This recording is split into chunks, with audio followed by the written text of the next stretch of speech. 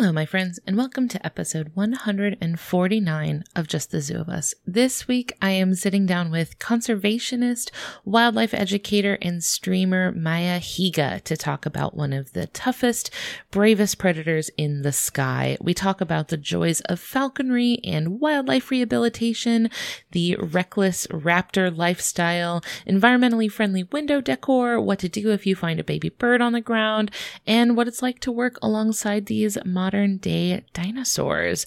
Just the Zoo of Us presents Red-Tailed Hawks with Maya Higa.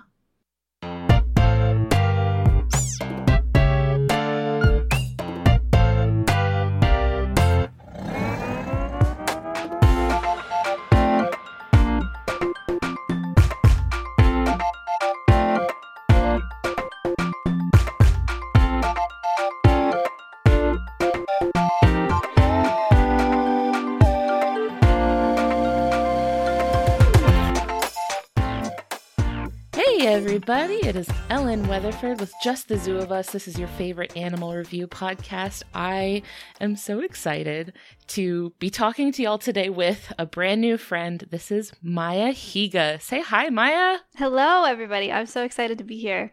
I'm so excited to hear from you. I bet probably some people listening, this is not their first time hearing your voice. There's probably a pretty decent overlap because you have your own podcast too, right? I do. It's very different. Not animal related, but I do have a podcast on Twitch, called Whine About It. So I would imagine probably a couple of people heard your voice before, but probably from your video content that you have out on YouTube and on Twitch. We were just browsing through YouTube with my kid the other day, and your tiny microphone videos just came up naturally on our YouTube algorithm. I was like, oh my gosh. Kids love that video. It hit 19 million today. It's crazy. It's still going. I personally, a full-grown adult, love that video. Oh, thank you so much. It was a lot of fun to make. And the reason you make all these cool videos is because you work with some really incredible animals at your wildlife sanctuary. I would love it for our folks listening today, before we talk about the really cool animal we're going to talk about, tell us a little bit about the wildlife that you work with and how you got into doing this really cool work. Sure. Okay. So way back when, I grew up on a very small hobby farm in the Silicon Valley in California. So I've always been into animals. I went to school for agriculture, so thought I would be working in the ag industry, but ended up interning and volunteering at zoos in Central California, Central Coast. Got into exotics that way, became a falconer through those zoos. So then I was really into birds of prey, which we'll talk about birds of prey in a little bit. Yes. It's just super exciting. And I started streaming on Twitch, which my explanation for Twitch for people that don't know is it's like YouTube, but live streaming. Started streaming on Twitch in 2019. And in working at zoos, I was doing outreach education. So bringing animals out to schools and senior centers and birthday parties and special events and teaching people about animals that way. And when I started streaming, I realized I could do that virtually. So I didn't have to load up the animals and bring them somewhere. And I could teach a lot more people at once than I could in a classroom. So started doing education with my red-tailed hawk in 2019 on stream. And then in 2021, I founded Alveus Sanctuary, which is a wildlife sanctuary in Austin, Texas. We're on about 15 acres. We have parrots here. We have donkeys, reptiles, chinchillas, crows, bunch of other stuff. I mean, we just started about a year ago. So it's not a ton of animals, but we're kind of all over the map. And each of the ambassadors that we have is to teach people about a certain corner of conservation. So we have chinchillas for the fur trade. We have donkeys for traditional medicine. We have the parrots for the pet trade. We have reptiles for the pet trade. We have a frog for chytrid fungus and threats to amphibians. And I take all those ambassadors and I do live education programs on my Twitch stream. So that's what the sanctuary is for. That's what the nonprofit is about. It seems like Twitch streaming would also maybe be less stressful for the animal too, right? Because they're not necessarily having to be taken in front of a bunch of people. You can just kind of point your camera at them and be okay, they're in a comfortable place where they know. Exactly. It's the best. The hardest part about conservation education when I was working at zoos was the transport. Crating everybody and getting them into a van and then getting them in front of a bunch of people that they don't know. Some of the animals were great and some of them had a really hard time to the point where we couldn't even use them for education. So to have all the animals where they live and they're really comfortable in my studio and they're comfortable in our little training center down there and they never have to go anywhere. but we're still accessing thousands of people at a time with them. So it is the best. It sounds like an ideal scenario for the animal too, because they're like, okay, you get to love on me, but from a distance. Yeah. And they don't even know they're teaching people. They don't have to get pet by a bunch of people. They're just hanging out. Oh, good for them. I bet probably a lot of people are probably listening and being like, this seems like living the dream. I know a lot of people reach out to me saying like, oh, I really want to work with wildlife. I want to work in like a wildlife rescue sort of situation. What has that been like? Like, what is the experience like to work with like rescued wildlife? It's pretty incredible. I think growing up, I knew I was going to do animals. I thought I was going to be in the livestock industry. I wanted to work in sustainability in the livestock industry. So I've always cared about environmentalism and animals together. And then when I found conservation in college, it was like, oh, this is it. So it's the dream. I mean, I love it here. I love coming here every day. I've gotten really close to all the animals we have at the sanctuary. And then being able to teach so many people on Twitch is exactly what I've been wanting to do for my entire life. So it's pretty great. And I'm glad that you're like embracing very current modes of communication, bringing very important issues onto a platform that is both like easily accessible for a lot of people and also like popular, right? Like people are already using Twitch to watch like video game streams and music and like already using it for like leisure and fun. So, you know, like meet people where they are, you know, like you don't have to get in your car and drive to the zoo or the wildlife sanctuary to like have an educational experience. So yeah. I just think that's such a great idea. It's been great for education through COVID too. Twitch has grown quite a bit.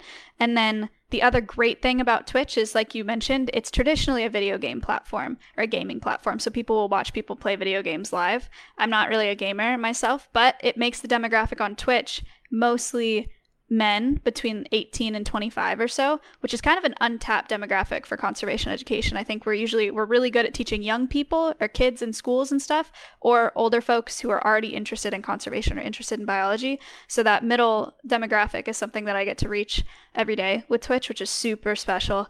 So the platform's great for that. I was just saying recently that like I do feel like a lot of educational animal content is geared at either like little kids or scientists. Yep. And you don't get that like everyday young adulthood middle ground. And so I'm really glad to see some, you know, like treating the young adult demographic not as like kids and being like, I think it's great. And it seems like you have a thriving audience of people who are connecting with the passion that you're bringing into it too. It seems like it's really resonating with tons of people. I hope so. Yeah, it's going really well so far. Okay, so you mentioned that you started with falconry, which is, I think, one of the coolest things a person can do, because there's something so inherently powerful about like commanding isn't the right word, but like wielding a bird of prey. Yeah, for sure. It never gets old. Putting your hand up with the glove and a big bird swooping in and landing on your, it never gets old. It's the coolest feeling ever. I feel like every time that would happen, I would have like a cinematic soundtrack that would play in my head every time. Yeah. Where like the wind kicks up and like blows your hair in the breeze and you're like looking over a cliff dramatically every single time. It feels like that. It does. Yeah. I got into falconry when I was working at a zoo. So growing up, I actually had no interest in birds. I was always mammals, horses in particular. Oh, we've all been there. Yeah, horse girl. I still am. But at the zoo, they had a bird of prey yard. So they had vultures and hawks and falcons and bald eagles and everything. And I had to clean in there because I was an intern and originally just wasn't interested at all. Started spending more time around the birds.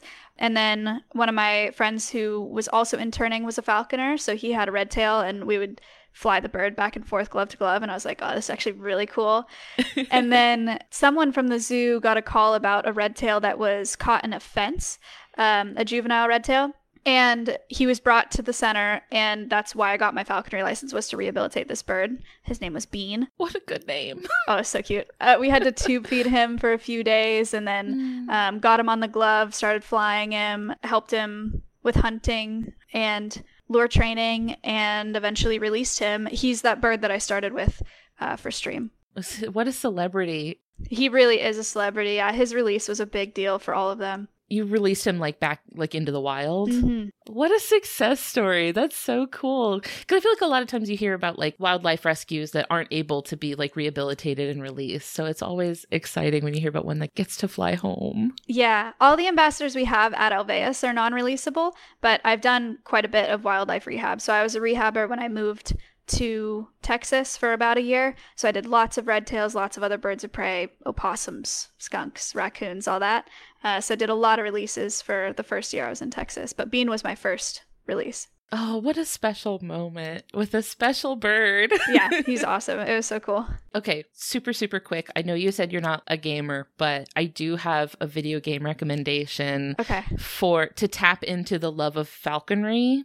It is a game called The Pathless. The Pathless? I've never heard of that. The Pathless. It's a short game. You can finish the whole game in like a weekend.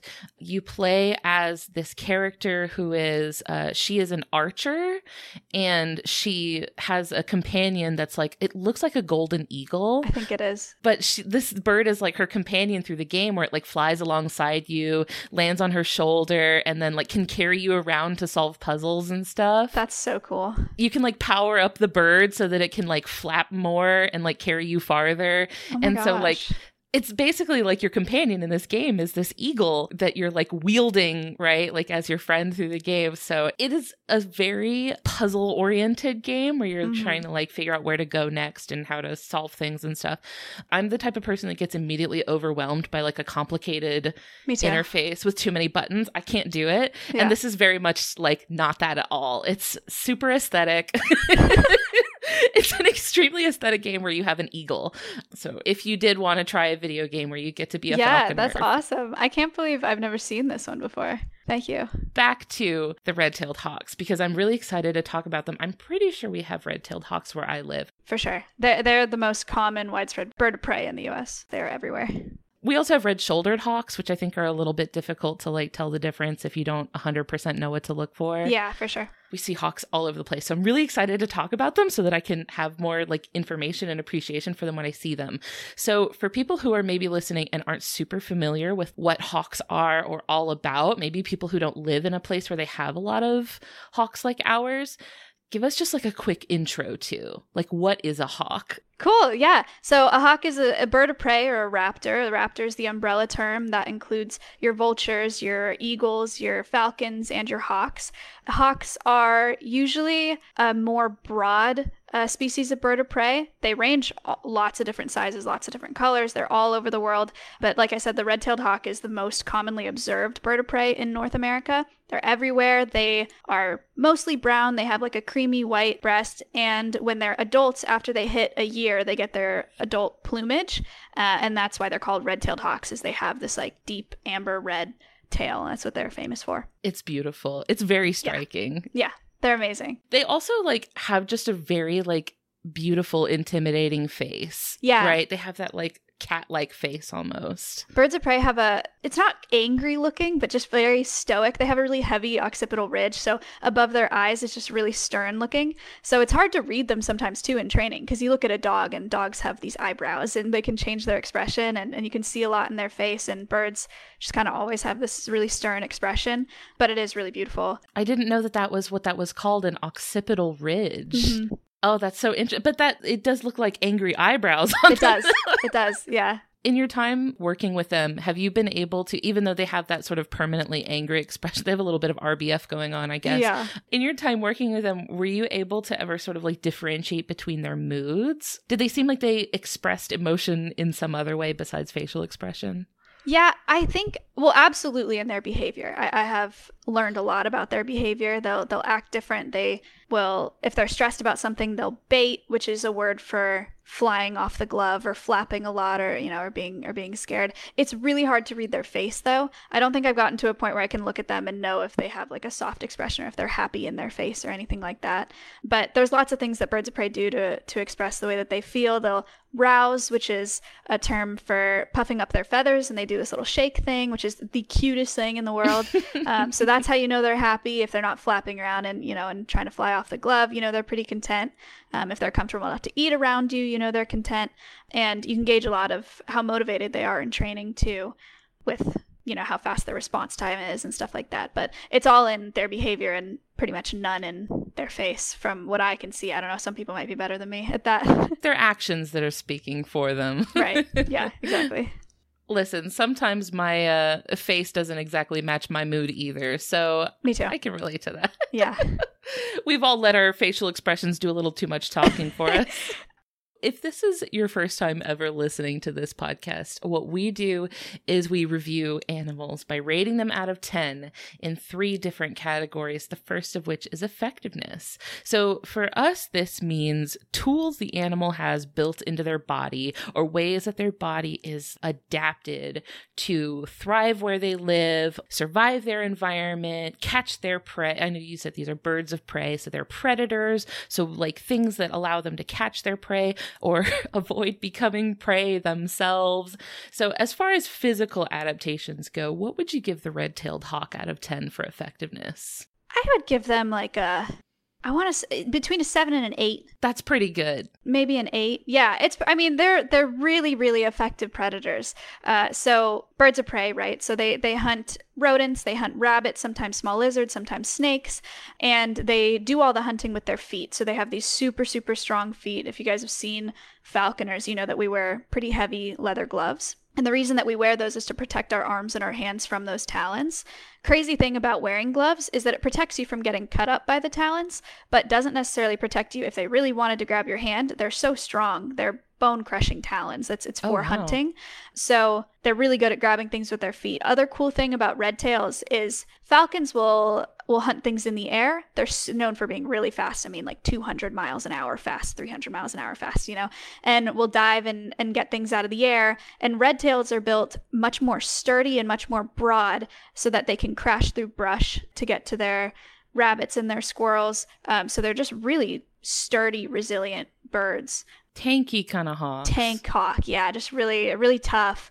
So yeah, I'd give them an 8. That makes sense for where they live because you mentioned they live in such a wide variety of different like biome types in North America. But a lot of the places where I typically see them are in like heavily forested areas or places with lots of trees. And so I would imagine they'd probably be doing quite a bit of crashing through the trees. Lots of crashing through brush, yeah. They can be a little boisterous sometimes. We have a retention pond behind our house, which brings in lots of critters, which of course attracts lots of hawks. So we see them constantly. They almost act like they know how tough they are and they know nothing around here can really like step to them. Yeah, they actually, your young red-tailed hawks, I think the survival rate in the first year is 30%. It's extremely low. Wow. Because they are just reckless. They're like, I can do anything, I can kill anything, and they get themselves into a lot of really dangerous situations. A lot of that is anthropomorphic. I mean, a lot of juvenile hawks get hit by cars, get struck by power lines, stuff like that, but they also just go after prey that they shouldn't, and often and in really dangerous situations. So they're brave birds. I mean, as any human teenager can tell you, that can get you into trouble. Exactly. Sometimes. Yeah, but they have no mom or dad to say, don't do that. They just do it. They're just like trial by error. Exactly. Sink or swim, let's figure it out. Yeah. So in your time like working with wildlife rescue, I'm sure you probably find a lot of hawks that have been injured because of these situations like that. What would you say are like sort of the biggest, I guess, counters to hawks? Like, what are the things that a hawk really has to worry about on a day-to-day basis? Lots of things, actually. So we got in birds for lots of reasons. We got lots of broken wings because they get hit by cars. I've had several hawks that have been stuck in, I don't actually know what it's called, the grate in the front of a car. Oh, like the grill? Yes. Yeah. Lots of hawks that are stuck in grills. Rodenticides are a big problem for hawks and other birds of prey. Rat poison, right? Rats and mice eat them, and then they die over the next couple days because they don't want them to die in the house, because then you have all these dead animals under your house. So the idea is that they eat the poison and then they kind of travel and then they die away from your house. But when they leave the house and they're poisoned and they're walking really slow, they're a really easy target for birds of prey. So a lot of birds will eat those rats and then get poisoned by rat poison. So a lot of times people don't know that they're poisoning birds when they're putting out rat poison. But that's a big one. Power lines are a big one. Birds will just naturally land on power lines and get electrocuted. I've seen lots of feather damage from power lines. Are there any predators that will go for hawks? Not smart ones. I'm trying to... Babies, yes. So fledglings and young birds will get got by outdoor cats often. But adult hawks, I don't think I've seen with a predator injury. Oh, the other big one is lead. So lead bullets is super toxic to hawks. And if they scavenge on any prey or eat any prey that has lead in it, they're pretty much goners. And windows. Birds fly into windows all the time and don't realize that it's a window. So head trauma is huge for them also. I have heard quite a bit about this. I've seen a lot of people talking about like ways you can decorate really your windows to make them more visible to birds so that first of all, the bird won't hit his head on your window and die. And also your window won't get busted in by a bird flying up against it. Yeah. So it's really a win-win. It can be really fun too. There's some fun window decorations that you can put up. I have a bunch in my apartment. Oh yeah. What do yours look like? I have, I bought these stained glass stickers from Amazon. And so it's just like a roll off sticker, but it makes my whole window look like stained glass. It makes my apartment lots of different colors. I have some bird stickers. See, it's environmentally friendly and it's aesthetic. It really is aesthetic. Like I would do it without birds, but it is for the birds.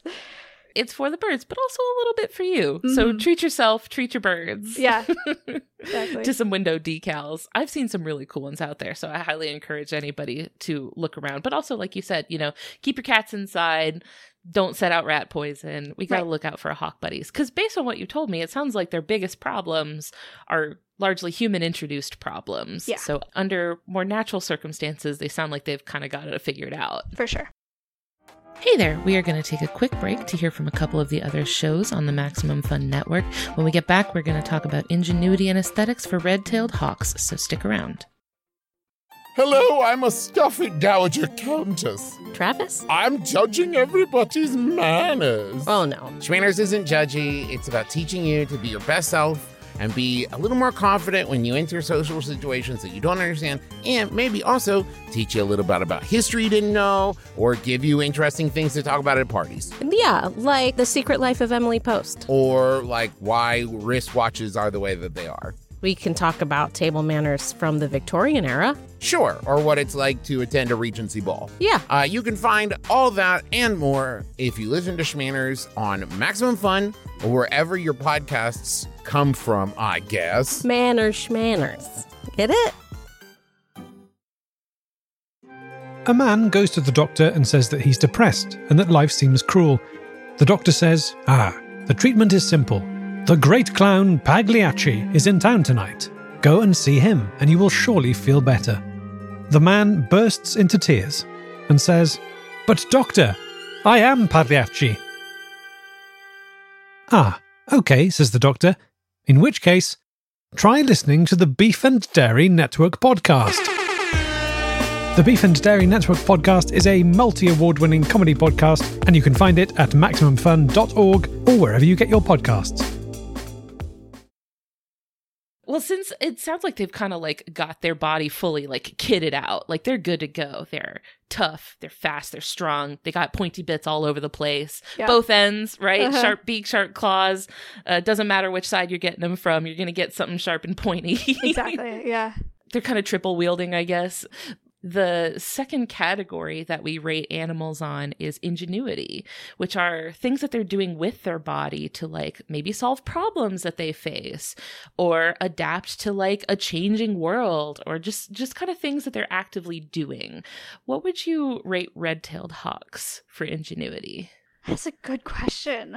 This one's always the trickiest one. It is a tricky one because I wish there was some like tool use or something that I could talk about. I don't think any has been observed with hawks. Hello, it is me editing this episode. This mention of tool use among hawks reminded me of something that I wanted to mention that isn't directly related to the red-tailed hawk, but I would be remiss if I did not include it.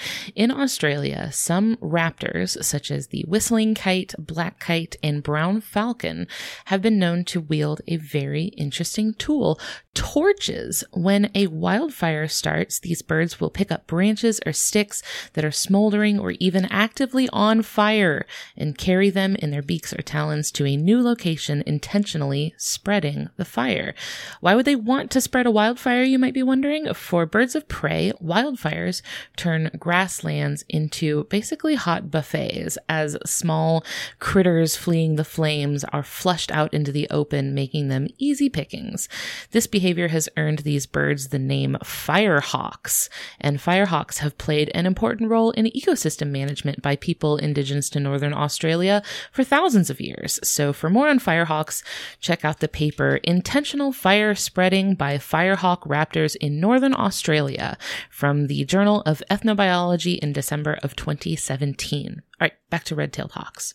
I will say they're extremely adaptable. They can live in lots of different climates. You know, your grasslands, your prairies, your cities. They can hunt pigeons in cities and they can hunt squirrels on prairie land, you know. So they're super adaptable in that sense. I think they're really versatile flyers. I've flown hawks and falcons now. Falcons, when you fly them, they'll go a few hundred feet up in the air. And they're meant to travel long distances, so they'll go really fast, but for a really long time. And your hawks can do really short flights, and they can fly not quite like a falcon, but they can do pretty long-range flights as well.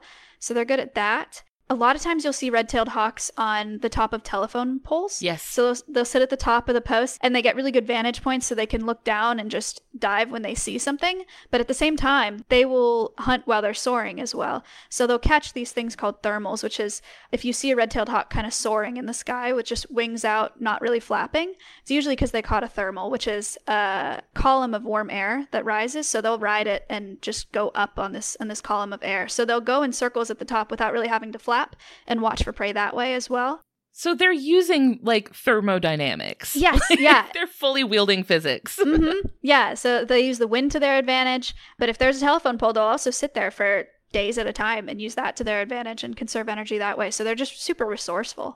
We have red-shouldered hawks that like to hang out in our backyard. They do like to sit on our back fence. And what is really cool about that is that in the, I think, 3 years that we've lived in this house now, we have never seen a squirrel in our backyard. That's crazy. Never, because we have hawks out there. Yeah. And these hawks are incredible. If you go like a quarter of a mile down the street, squirrels everywhere. Yeah. But not in our yard. Wow. Because these hawks clear them out. Yeah, squirrels learn where they are. They absolutely do. I will ask you about this because I saw a hawk. I've seen this hawk behavior over the last few weeks that maybe you have some insight on. I have noticed very consistently hawks being harassed to the point that they are being chased away by mockingbirds. Yep. Is this a thing? Yes. Yeah. Mockingbirds, crows, blackbirds, grackles. I mean, they do not want hawks in their space. It's bizarre, too, because I'll see mockingbirds chase Cooper's hawks, and those are bird-eating hawks. Cooper's hawks go after mockingbirds. That's like their main. So I don't know how they're able to do that or why they're able to do that, but they're just really protective over their nesting sites, and they chase away. I don't know. I guess those are birds that are satiated at the time and aren't interested in hunting. But yeah, I see it happen all the time. Mockingbirds are especially intense about it. I have personally been chased by a mockingbird, so I can attest to it. Yeah, they're wild. It must take something to go after an apex predator like a hawk like that. Truly. Especially the one that I saw recently, like in April, a single mockingbird just swooping over this Cooper's hawk over and over. And the Cooper's hawks, I've seen kill mockingbirds in the wild. So I was just like, what are you doing? And he was doing it on the ground too. So it wasn't even right by his nest. I have to give them some points for bravery there. I mean, the hawks have their own points for bravery based on what you said. Yeah. Maybe perhaps to their detriment. Right. In that first year, absolutely. Yeah. But there's something to be said for confidence. Yeah. Have you ever experienced when working one-on-one with red-tailed hawks or any sort of hawk, really? This is not specific to just this species. Have you ever had an experience where you were like working with one of these birds and it just did something that really like surprised you or caught you off guard or made you be like, wow, that was like a very interesting thing that you did? This is the worst answer ever. The first thing I thought of was the first time I saw one sneeze. I was oh my like, gosh. Wow. That's so funny that you said that because like that wouldn't be something that would have ever crossed my mind. That I know. They even would have the capacity to sneeze. I was trying to think of something cool and dramatic, like where there was a breakthrough with training or something. But the first thing that came to mind was I have a video of it. But I was just sitting with that bird Bean in the grass, and I mean, I think it was a sneeze. It sounded like a sneeze, looked like a sneeze. And I was like, I've never seen a bird sneeze. So I guess that surprised me. It makes sense when you say it. You're like, yeah. Well, yeah, naturally they would. Right. It was cute. Does it seem to you like over the time of working with these birds, do you feel like they start to like develop relationships with specific people where like they recognize who you are and have like a specific relationship with you as a person as opposed to other people that may work with the same bird? Yeah, absolutely. Every bird species is so different. I mean, the diversity in birds, is absurd. We have hummingbirds and emus and parrots and falcons. But with birds of prey in particular, they're very food motivated. They're not affectionate. So they're not like a dog where they get excited to see you, and want pets and stuff like that. We don't pet our birds, but they definitely know who you are. I've seen birds that won't fly to new people, that are really sensitive. Even when someone walks by their enclosure that they don't know, they get really agitated. But most of the relationship is based off of positive reinforcement that comes from food. Same. Honestly, Yeah. that's the path to my heart too. All right. Yeah. You give me some treats, we're best friends. Yeah. So I've heard that with pet birds, especially types of parrots, right? Parrots being like incredibly intelligent birds, but also with other types of birds that aren't necessarily parrots. I've heard that like enrichment and providing like mental stimulation is something that's really important for the bird. Is that something that you have to incorporate into your care for the hawks too? yeah, absolutely. Enrichment is super important for not just birds and not just birds of prey, but all animals in captivity, because there's so many behaviors that they would be performing in the wild that they don't have access to in an enclosure in captivity. So we have to give them the opportunity to do things like that. With falconry, we'll freeze quail wings, in ice blocks in the summer so that they can pick it out. There's foraging behaviors like that. If we have access to carcasses, we'll give them carcasses so they can forage that way. We'll put food in boxes for hawks, another foraging behavior. And then the biggest enrichment behavior for me with birds of prey is flying and free flight. So any birds that I have in captivity, if they have the opportunity and they're able to free fly, I will train them to the point of free flying. I think it's super important. Have you ever seen lure training with a falcon or lure flying? Is it similar to lure training with a dog where you like drag a lure and let them follow it? Yeah. So with falconry, falconers will swing a lure, right? And then the bird will come down and try to get the lure, and then it'll do a lap and come down and try to get the lure. So it's like a game of cat and mouse. And from an enrichment perspective, it's a simulated hunt. So we do that for them for enrichment as well. That's also how we get our birds back when we're free flying, is we call them down to the lure, and they know that that lure means food or their full meal. So that's the biggest one for me. But yeah, enrichment is key for facilities like mine. What do those like free flights look like? Do you just like take them out into a big field and let them just flap around? Yeah, different for every bird. So free flying with a hawk, we do hawk walks. A hawk walk. Yeah. Oh my gosh. I like more wooded areas for hawks. So you go out and you let them fly up to a tree, and then you just go for a walk and they track you tree to tree, and then you call them down. You won't do lure flights with hawks, really. They don't have the stamina to do laps and come back and forth for the lure. But with falcons, you want no trees, big open field, and you let your bird go up and they fly like a couple 100 feet in the air, and they'll fly for a couple miles at a time, and you'll fly a lure back and forth. So it looks very different for different types of birds. You mentioned earlier that the teenage hawks, which are maybe a little reckless and a little boisterous, don't have their parents around to teach them the ropes, basically. I know a lot of birds, will have their nest with their babies, and, either the mama or both parents, or like one of the parents at least, will be there to kind of wait until the baby is ready to fly. And then, that there's a lot of parental care involved with birds. Is this the case with hawks, or are they just kind of left to their own? Yeah, so because there's so much diversity in birds, all species of baby birds have such different experiences. So your ducklings and your waterfowls are what's known as precocial species. So they come out all fluffy and walking. The cute ones. The cute ones, yeah. They come out fluffy and they're following their parents immediately after hatching out of the egg. And then the hawks and songbirds are altricial, which means they're born helpless. They need a lot more parental care. They're born naked, pretty ugly, in the nest, and their parents have to come back and feed them. So hawks are altricial. They're born fluffy, but not anywhere near flighted. And their parents will come back to feed them. They can't eat bones. They can't eat feathers. They can't eat fur. So the parents will have to skin everything and feed them all in the nest. And as they grow and they develop those feathers, they become hard-penned, which just means that they have all of their feathers, and then they fledge. So they fledge the same way that songbirds do, which is just taking that first jump from the nest. They'll usually be on the ground for like 1 to 5 days before they really get the hang of it. And then once they're flying on their own, once they're fledged, their parents will come down to the ground too to feed them for a couple days. But after that, they're on their own. I feel like that being on the ground phase is so vulnerable. Yes, it is so dangerous for being a helpless little guy with no line of defense. You're out of your element. But also, I feel like that's the point where a lot of people come across the baby bird on the ground and then are like, oh no, there is a baby bird in peril. What do I do? Yes. I know this is kind of the prime like time of year for people to be having those questions about like, oh no, I found a baby bird. What do I do with it? Mm-hmm. As like a wildlife rehabilitator, like what would you say to somebody who like found a baby bird? Like, what do you do? Yeah, we get those calls all the time. So the first question is it a fledgling or is it a nestling, right? So does it have some of its feathers? If it's a little bit fluffy, that's fine.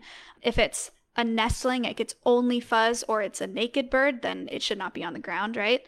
If it's a fledgling, then my next question is, do you have pets? Is it in your backyard? Is your dog going to run out there and grab it? Are there outdoor cats? If so, try your best to keep them separate. The next best thing is just to leave it alone. If you move it too far, the parents might not be able to find it to feed it if that's something that the parents are still doing. So the best answer is to leave it alone unless you have a pet that's going to harm it, or if it's injured, obviously, or unhealthy, or it's like laying on the ground on its side, that's unnatural for a bird. Or if there's any blood, then we have people bring it into a rehab center. Okay. So when in doubt, call a professional. Yeah. And then I have to throw in here, because we're talking about this, we have so many people that have the same problem with baby deer, especially at this time of year. So people will see baby deer spots, right? And they'll have their Bambi moment, and they'll pick it up and bring it to the rehab center and say, I found this orphan deer. And we call it deer napping, because the mom will leave the baby in a safe spot for most of the day, and she'll go out and forage during the day and come back and nurse at night. So the babies are left alone most of the day. And if that baby's healthy and it's not dehydrated, the way you can tell if it's dehydrated is if its ears are curled up.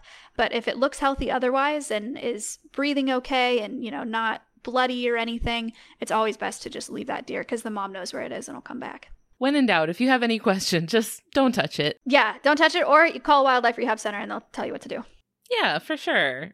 It is completely well-intentioned. I know everybody, you see an animal that appears to be in peril, and your immediate instinct is like, I must help. Like, I have to do what I can to help support this animal, especially a sweet little baby. Right. Exactly. So I'm glad that we have some perspective on what to do when you come across a baby animal that is maybe not in a situation that you think it should be in. Since we are talking about cute and adorable fuzzy little babies, the last category that we rate animals on is aesthetics, which is literally just how nice the animal is to look at. Purely vibes only, absolute arbitrary opinion. What would you give red-tailed hawks out of 10 for aesthetics?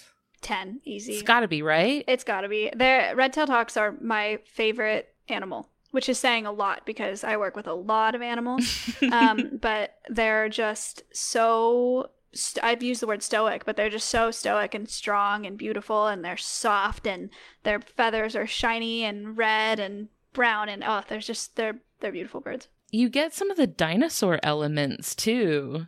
Yeah, absolutely. They're all birds are dinosaurs. It's crazy though. When you compare to the skeletal structure between our modern birds and dinosaurs, it's so crazy to look at. They're so cool. The one that I'm thinking of right now is I recently did an educational presentation with my emu, and I got a comparison between an emu skeleton and a terror bird, which was just like a terrestrial dinosaur, kind of same size, but it was like facing the same direction and taken from the same angle. And if you didn't label them, I would be like, I don't know. Like, I think they're the same.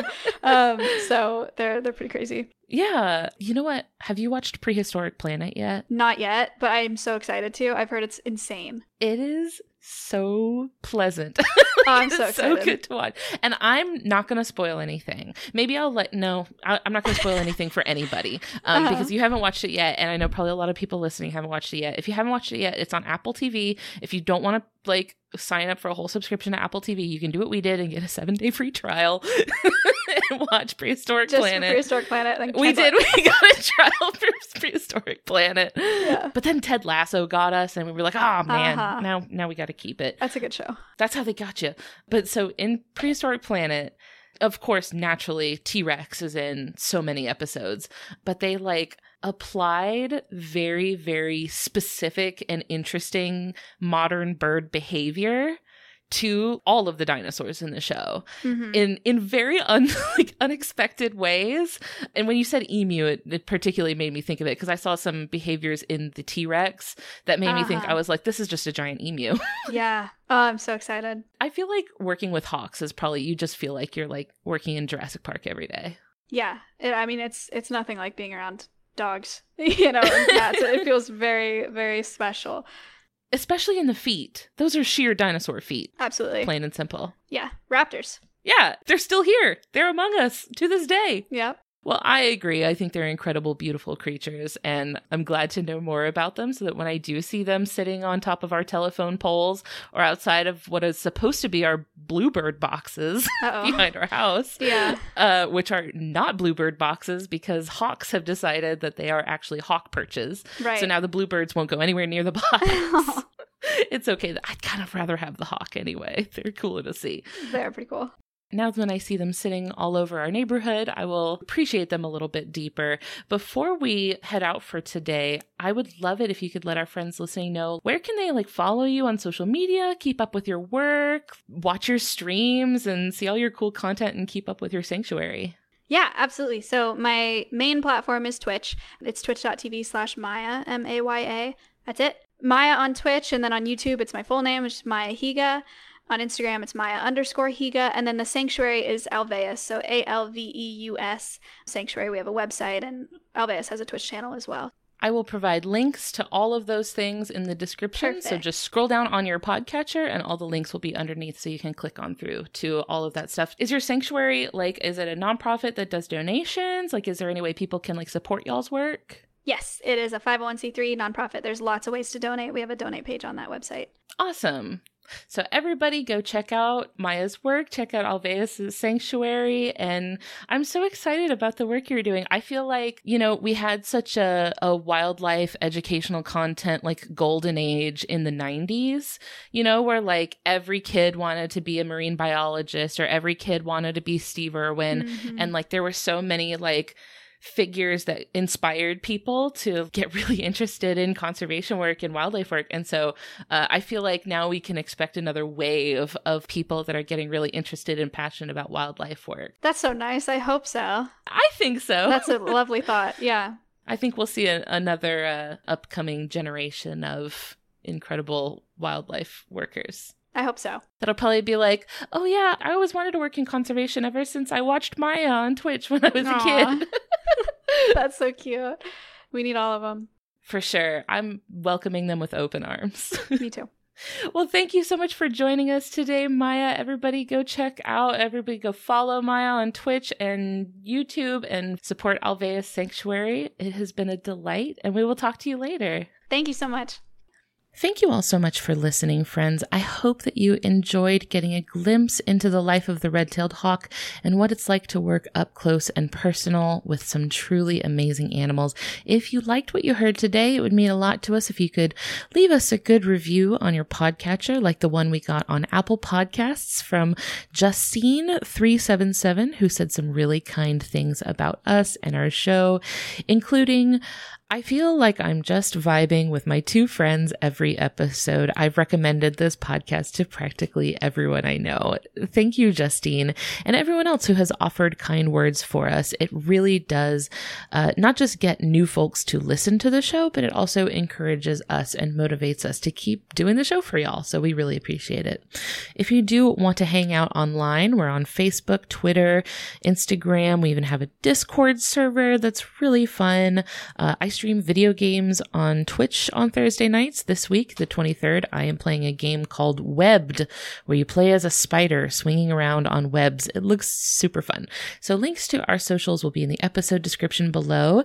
And if you have a cool animal you want to hear us talk about, send me an email at ellen@justthezooofus.com. Thank you to Maximum Fun for having us on your network alongside your other wonderful shows like the ones that you heard promos for here today. You can check those shows out and learn more about the network at MaximumFun.org. And while you're there, consider signing up for a membership to keep us going along with the rest of the shows in the network. For those of you who signed up during the Max Fun Drive, the 3 new coloring sheets that were promised as a goal reward are up now. You can download and print the new original coloring sheets of a pangolin, whale shark, and octopus on our website, justthezooofus.com, and show it to me when you're done. I'd love to see it. Finally, we would like to thank Louis Zong for our just fantastic, spectacular, amazing theme music. And that is all for today. We'll see you next week. Thanks. Bye.